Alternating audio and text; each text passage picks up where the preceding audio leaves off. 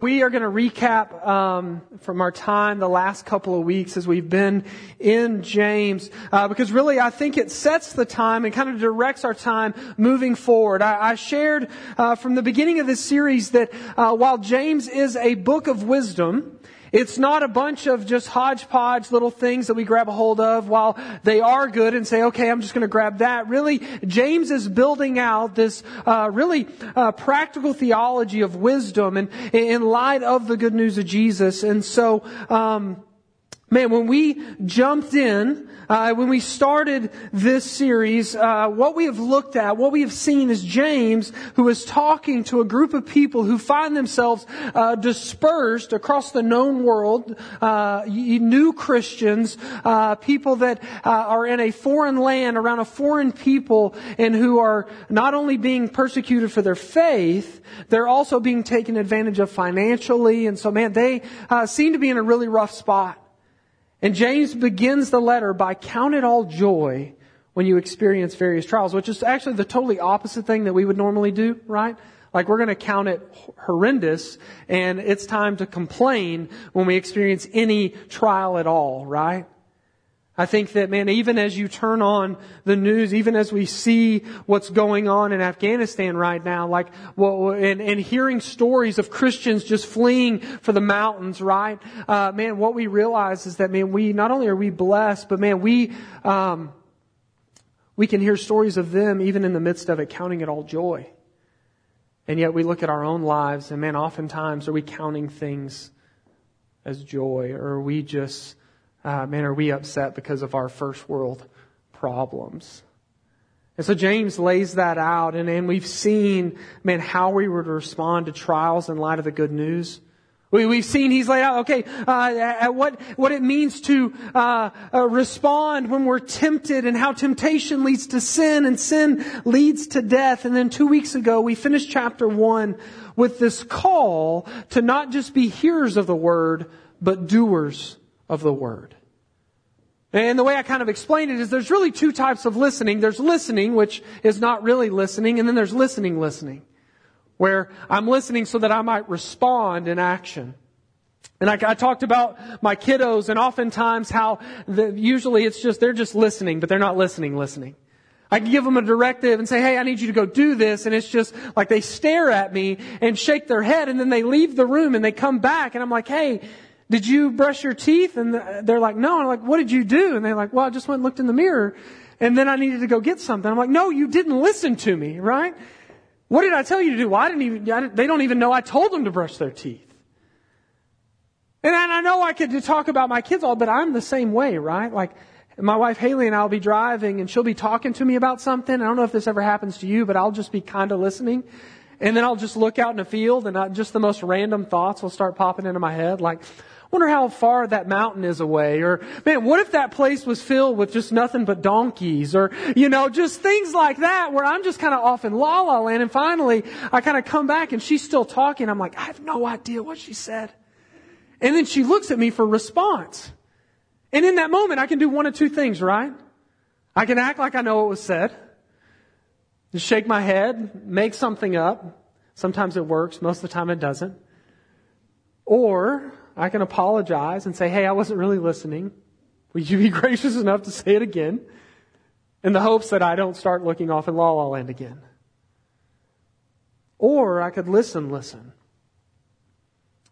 I not only engage in the moment with what my wife is saying, which, guess what, is beneficial to my marriage.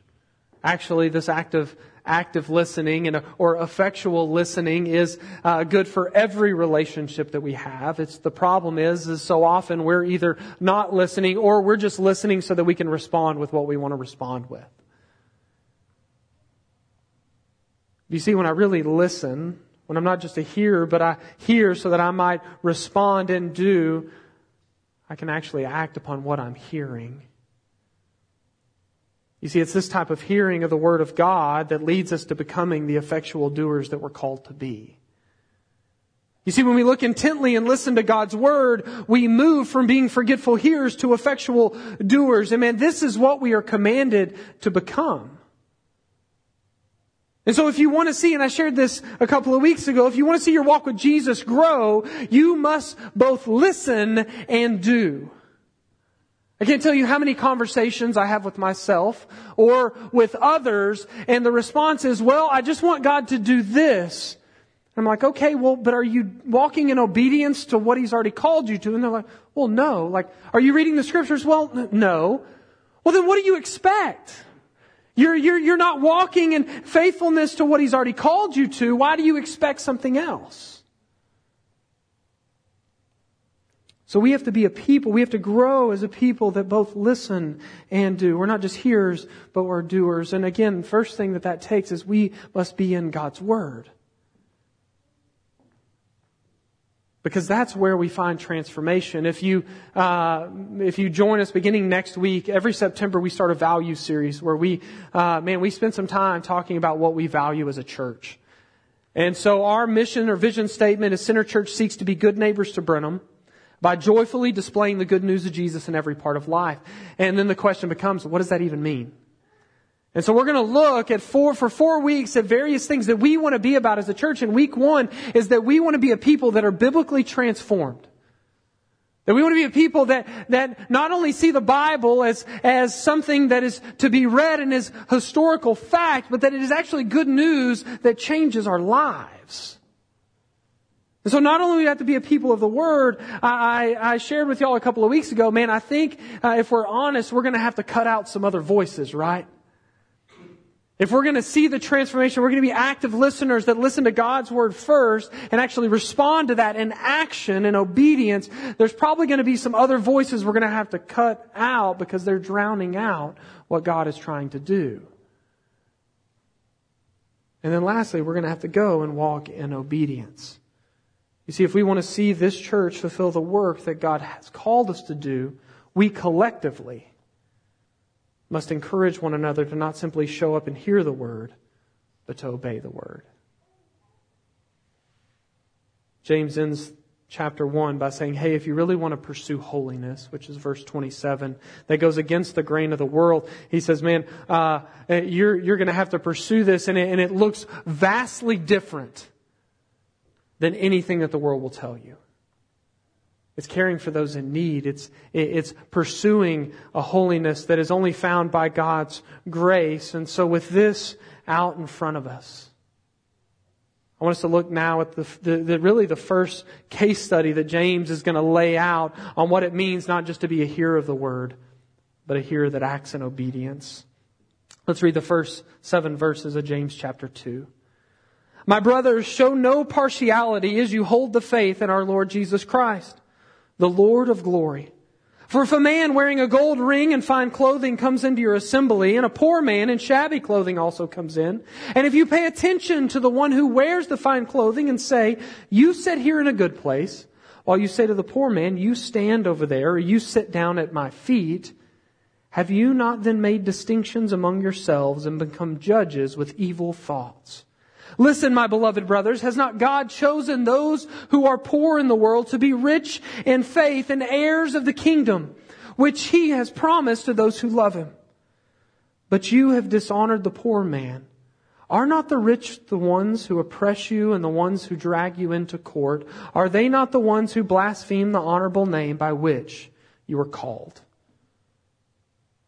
Okay, so to begin our time in this portion of James, I want everyone just to take a moment, just to yourself, to listen, but I want you to kind of move into that imaginative space, and I want you to think back on your time in elementary school, middle school, maybe even junior high, mostly, probably elementary, where this formation really took place, whenever you were in PE class. So for me, it was Coach Hall, Clifton Elementary School, right? And every Friday we were playing dodgeball, and I lived for PE. But as you think about your time in PE, I want you to think about when it came time to put together teams for whatever was taking place that day. And as you think about that, what's the worst case scenario in that moment? This is where y'all respond. Yeah, getting picked last, right? Like every elementary school kid, as soon as it's like, hey, we're going to pick teams, you're just like, everybody just starts to clam up, no matter how confident you are, because it's like, I can't be last, right? let little Billy be last, let someone trip while we form lines so that it gives me an advantage. We've all experienced that. I mean, on the one hand, I blame the coaches. I blame our PE teachers because essentially they were teaching us to shame others by placing value on their ability to accurately throw or dodge a spinning rubber ball. Like that's essentially what they were doing. But also, why would you ever give kids that kind of power? It's too much. Like the president doesn't even have that kind of power, okay? You should not give a third grader that much authority. It's not going to go well for anyone. They are going to rule with an iron fist. But that's all of our experiences. Man, when you think of those moments, favoritism and partiality, it was rampant. And it wasn't always athletic prowess. Sometimes, I know for me, if I was the one picking, man, I wanted to pick people I wanted to be friends with. Man, they're popular, so man, I'm gonna pick them first because I want them to be on my team, because I want them to like me. You picked your favorites, you picked your best friends, but oftentimes it was those that maybe were less athletic, maybe those you didn't like, maybe those that weren't seen, maybe they were seen in a wrong light, and you allowed them to be last. Maybe, I think we all probably experienced moments where we were the last one picked. But as we think about that, not a lot has changed. We've just changed the mechanisms and systems by which we go about it. And we struggle with favoritism and partiality, do we not? I mean, just think about it. That's why, in our culture, celebrities and the rich are worshipped. We've already talked about, even in James's time period, he's already talked about, hey, you think riches will fix your problems. They're not going to, but yet what we do is we put the rich and the wealthy in this box and say, hey, man, they have to be esteemed highly. Man, celebrities are esteemed like no one else. You follow them. You buy what they're selling on TV, do you not? And you know how, when you do that, they're saying, hey, you should buy this. It's not that they've bought it. They're getting paid to tell you that, or they're getting it for free. And yet we go out and we're like, oh, they must really love it. Who knows if they do or not? But we'll go out and get it. We want to be like them. We want to be around them. We tend to puff them up. But it doesn't just start there. We do this with education, right? Partiality comes in terms of, man, someone that that dropped out of school, we see them as less than someone has a GED. Someone that has a GED is less than someone that has an actual diploma. And then from there, associate is not as good as a bachelor's or a master's. And then if you can go all the way, you can be a doctor for anything. And man, those people that are if you're a doctor in the room, I'm not hating on you, but this is just what I see. I'm not a doctor. Man, they will put that doctor name out there. And I'm like, dude, you're a doctor of history, okay? You can't fix my broken arm, okay? It's that prestige, and they want people to know because they want to be esteemed, and we allow it. We do this with the way people dress. We've seen it throughout history with ethnicity and culture. At times, people will, just to hone it in even a little more in our own lives, people will show partiality to inanimate things, like their jobs. And they'll choose that over their spouse and their children. They'll go after these things because really what they're after is their own self-fulfilling purpose and identity. And we do this in the church. Many base their decisions around where they go to church in terms of favoritism and partiality.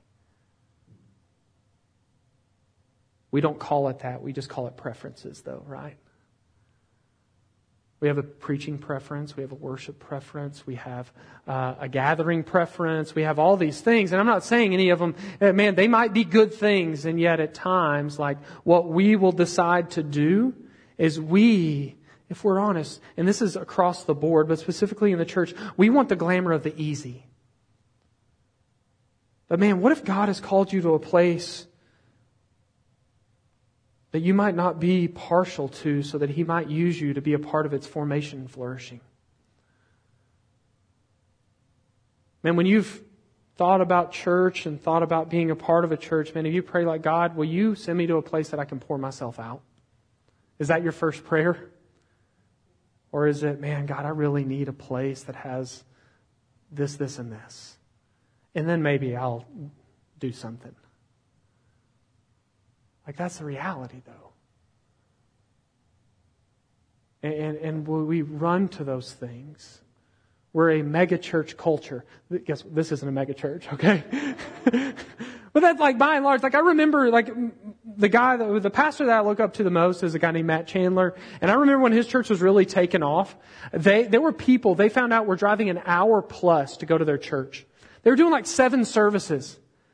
And he would say this, and he was like, look, if you're driving that far, we're turning people away that live close. Don't come back here. And what he would tell them is, it's just because you're partial to what we're doing here. He's like, no, go and pour yourself out where you're at. Like, and if I'm honest, like, you know, if you're ever a part of our new partners class, which is coming up, we'll have an announcement here shortly. One of the things we say is that when we felt called to plant here in Brenham, Haley and I, we felt called to plant, we said where? And God said Brenham, and we said no. Because we were partial to more restaurants, to more things to do, right? You know, part of it was like, Haley's like, I'm from here. I don't want to, no.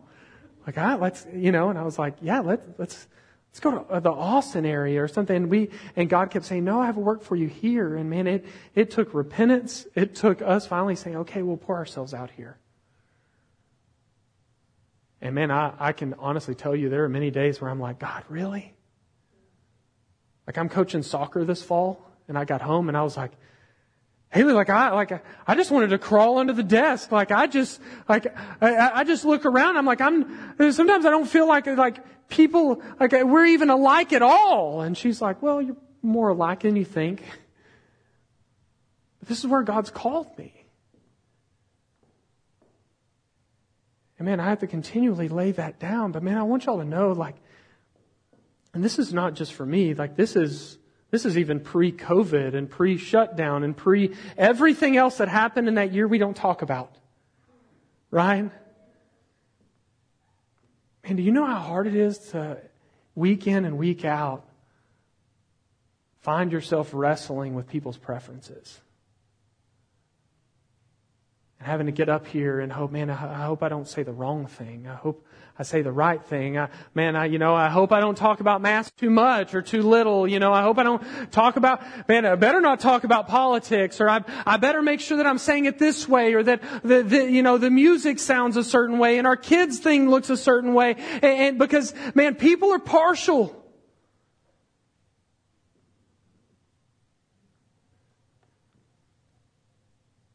Man, I wonder, what if we just continue to pray, God, man, where you send me, let me pour my life out.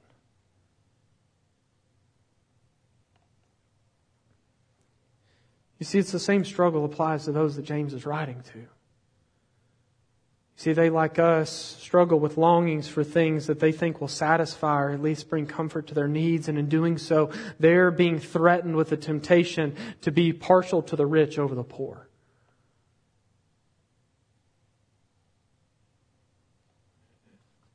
It's the case of what you have versus what you want. You see, they have identity in Christ, and yet, man, they want these other things because they think it'll make them comfortable. They want to escape. But you see, faith that produces action that James is calling us to is in no way compatible with favoritism. You see, we show partiality in how we perceive and give value to those around us. And the way we do that is largely based on external means. And so James gives this word picture and he says, look, if you were at a banquet or a party and man, you see this guy walk in and he's just blinged out, got the rings on, got the nicest tux on, he drove the nicest car here. He has means. And at the same time, right after him, you see a guy walk in and his clothes are shabby. They're falling off. He doesn't smell well. He might be a little drunk. And you see both of those guys come in. He says, your natural tendency is to do what? Is to go straight for the rich guy and say, okay, you come sit over here. is to put the rich in the high place. And really, I think if we're honest, we would maybe even go further and say, hey, poor person, you got to get out of here. This is not the place for you.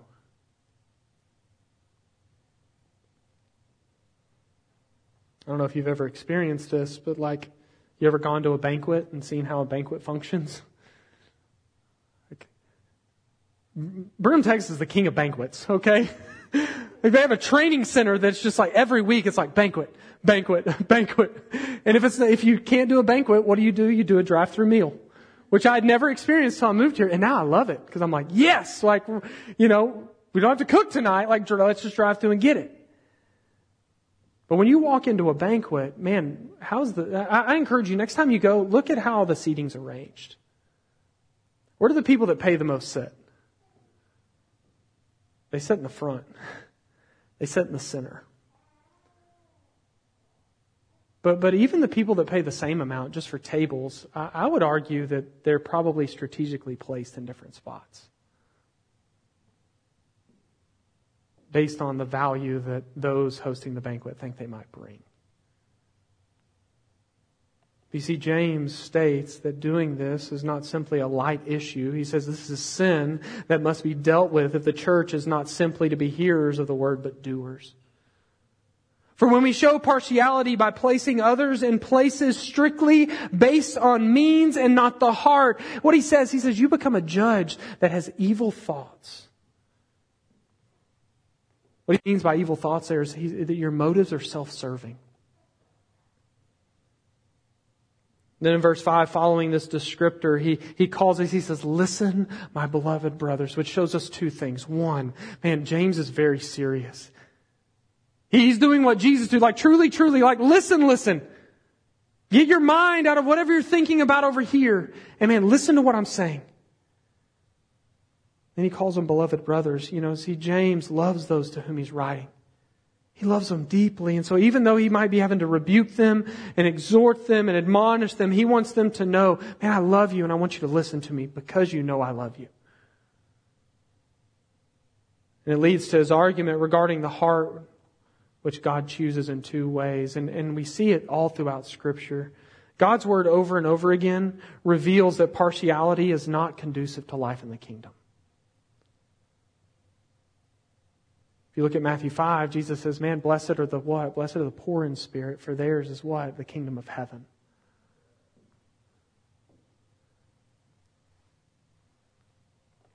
He uses the poor of the world to be the rich in faith and inherit the kingdom. You cannot buy your way into heaven. And if you look at the Gospels, Jesus talks about money and the problem of riches more than anything else.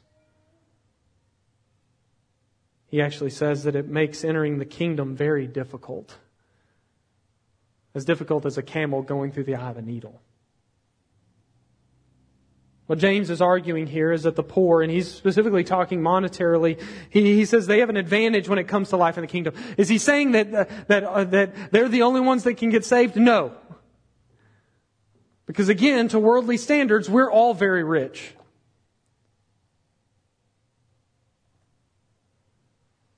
What he's saying, though, is that whenever you focus on things other than monetary means and external means, you become more dependent on God than you are with what you have and the status that it brings. The Apostle Paul shares the same call in 1 Corinthians 1. He says this, "For consider your calling, brothers. Not many of you were wise according to worldly standards. Not many were powerful. Not many of you were of noble birth. But God chose what is foolish in the world to shame the wise. God chose what is weak in the world to shame the strong. He chose what is low and despised in the world, even things that are not, to bring to nothing things that are, so that no human being might boast in the presence of God." You see, at the end of the day, it matters not whether you're rich or poor by the standards of the world, because every single person, regardless of wealth, we are all on the same level when it comes to our brokenness and need. The rich and the poor all must move in dependence to the foot of the same cross. All must receive the same grace, and so it is spiritually irrational, James says, to discriminate or show favoritism in this way. What he's saying, look, I don't care how much money you have, how much status you have. None of you are first round picks in the kingdom. Like, if Jesus was going to pick teams solely based on the external means, none of us are getting in. And yet, He came and He gave Himself up. Because Jesus is not after the external, He's after our hearts. He sacrificed. He became low. And I love what Jesus says, man, the first will be last and the last shall be first. He says, if you really want to make be a part of the kingdom, He says, man, you're going to have to be a servant of all. And He doesn't just say it, He models it. The night of His betrayal, He takes off His outer garment and He gets on His knees and He washes His disciples' feet, even the one that was going to betray Him. He says, the things I've done, you go do for others. It's spiritually irrational.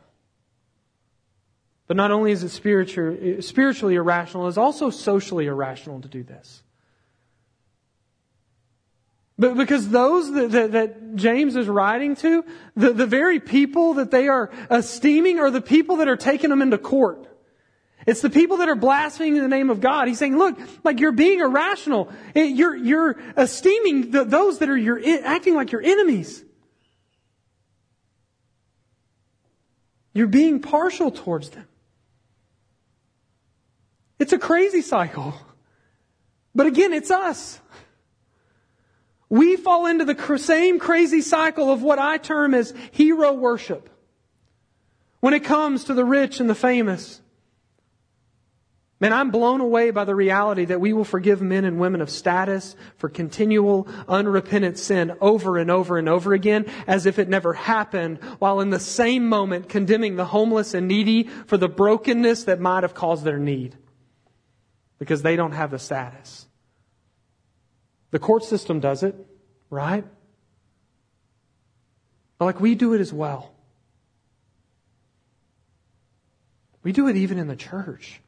So I've been listening to this podcast recently called The Rise and Fall of Mars Hill, which is about this guy named Mark Driscoll that started a church called Mars Hill that was like 15,000 people. And it's this picture of this meteoric rise and man, there's just this burnout crash fall. And it's a phenomenal podcast. It's Christianity Today has put it together. It's not one that I would necessarily listen to with kids because of some of the things it shares. But man, you just see this picture. And one of the things that stuck out to me is that during its meteoric rise, this pastor, what he said, he says, it doesn't matter what I do and it doesn't matter what I say because you just need to look at the fruit. And man, people just said, yeah. So he would say whatever he wanted. He would do whatever he wanted. And people were like, it's fine. We got thousands of people coming to this church. And now in the wreckage of it went down overnight. People have deconstructed their faiths. And what we find is that he just moved on to a new place and is doing the same thing.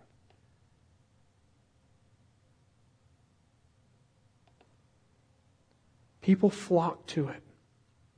And guess what? They would blatantly look down on others. I heard one pastor that planted a church there say when they were going to plant, I don't know which pastor it was, but a pastor on the staff came and said, look, if you plant a church here, we will tear your church down brick by brick.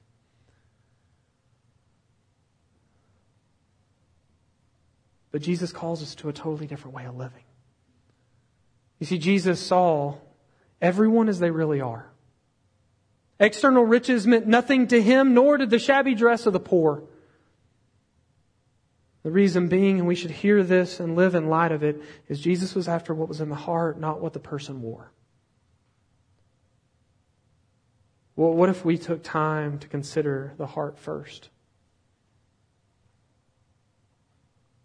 And so with this laid out, let's continue with this argument against partiality by looking at verses 8 through 13.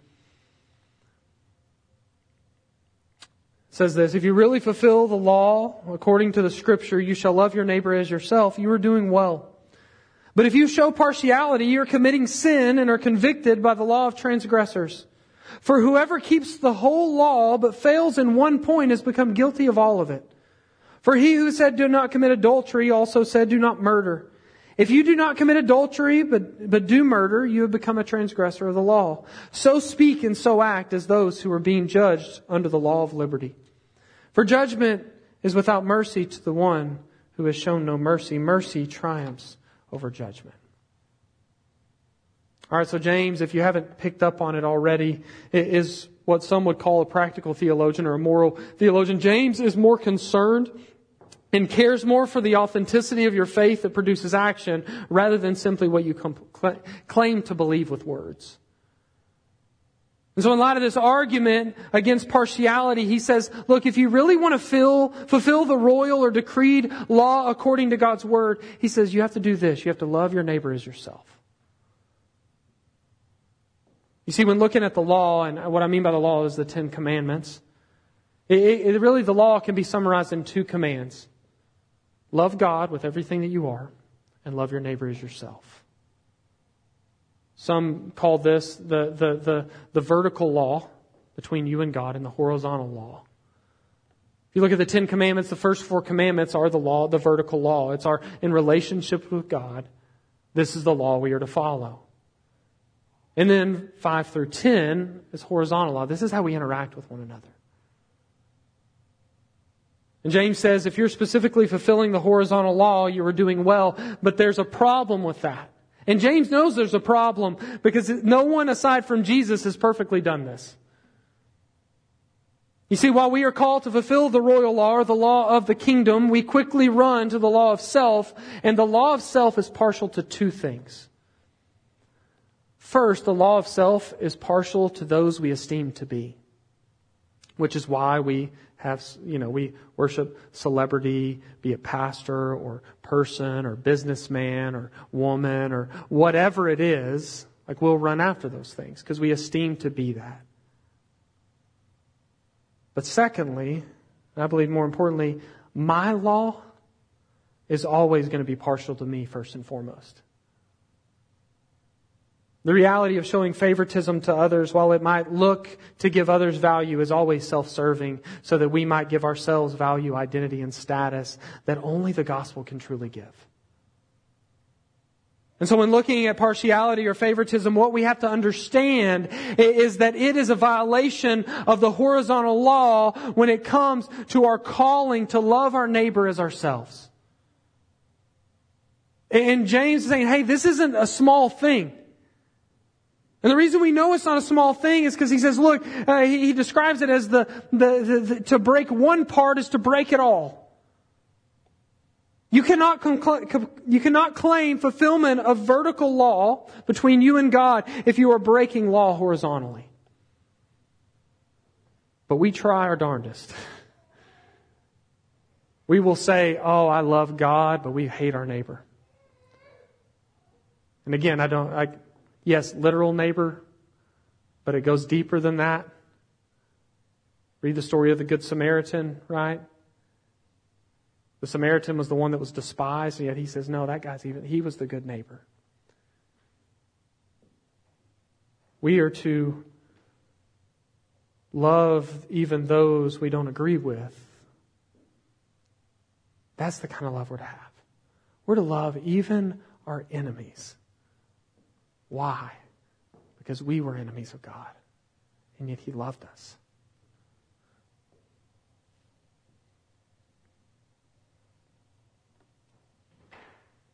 You see, partiality, James argues, is on the same level. He describes it. He talks about murder and adultery. See, real faith is not indicated solely by avoiding the big sins like murder and adultery, but by how we treat others, especially the needy. Man, today, what's your attitude and heart towards others? Today, do you favor the privileged? Today, do you favor those who can pull themselves up or those who cannot? And I encourage you to remember the gospel. That we are none of those things. We were dead in our trespasses and sins. We only find life through Jesus. And He willingly came and died so that we might have that life, which is why James finishes this portion of text the way he does. He says, speak and act as those who are to be judged by the law of liberty. These words speak and act, really it's a continual. He's like, hey, keep speaking and keep acting. In light of God's grace and the reality of the judgment to come, for which the believer, while they will be judged, that we will be set free because of the liberty that comes by way of the cross.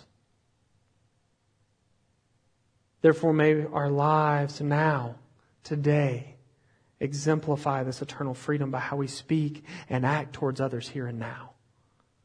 May those who are free live freely, meaning that we can give and sacrifice our position, wealth, and status for those in need because our position, our true wealth, and the only status that matters is found in a person, not in what we can produce.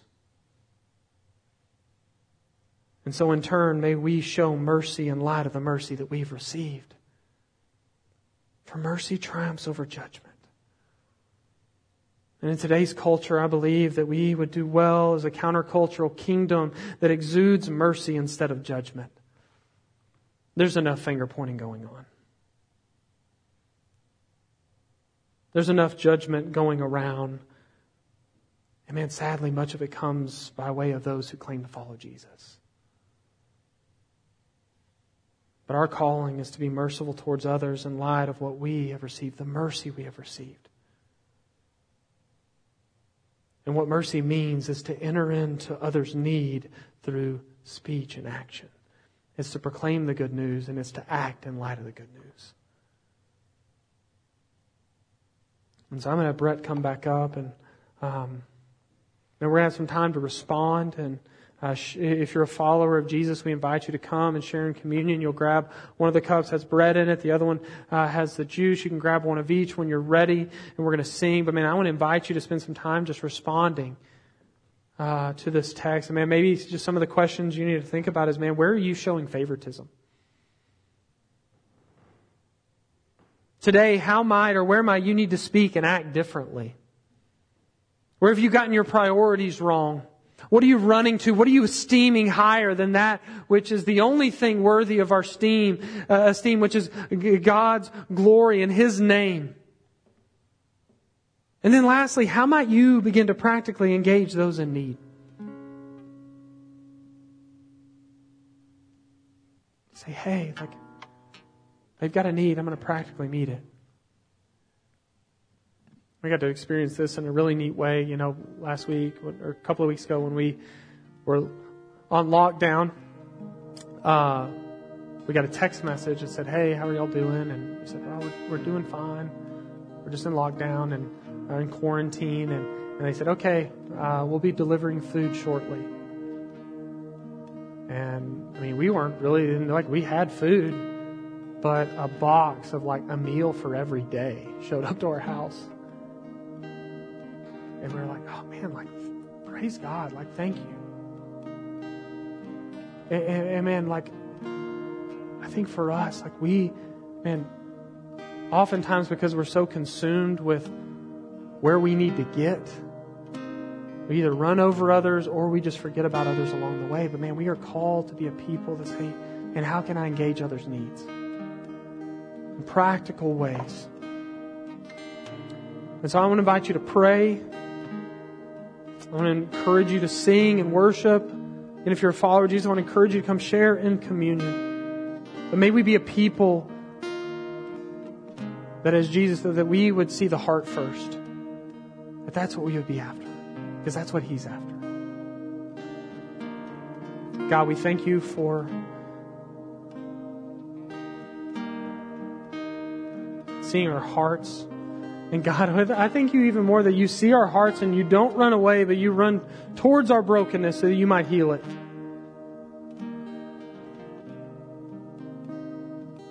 That you became a servant of all. But I pray in light of that God, that we would be so gripped by that and transformed by that it would change the way we view others, that we would see people as made in your image, that we would see them to have value, that we would not look at external means, and yet we would look to the heart and what you are calling us to do and proclaiming through word and deed this good news. May it first get in our hearts and then exude in obedience. And as we do it, may others be transformed and changed by it, by your grace and mercy. We ask all these things in Jesus' name. Amen.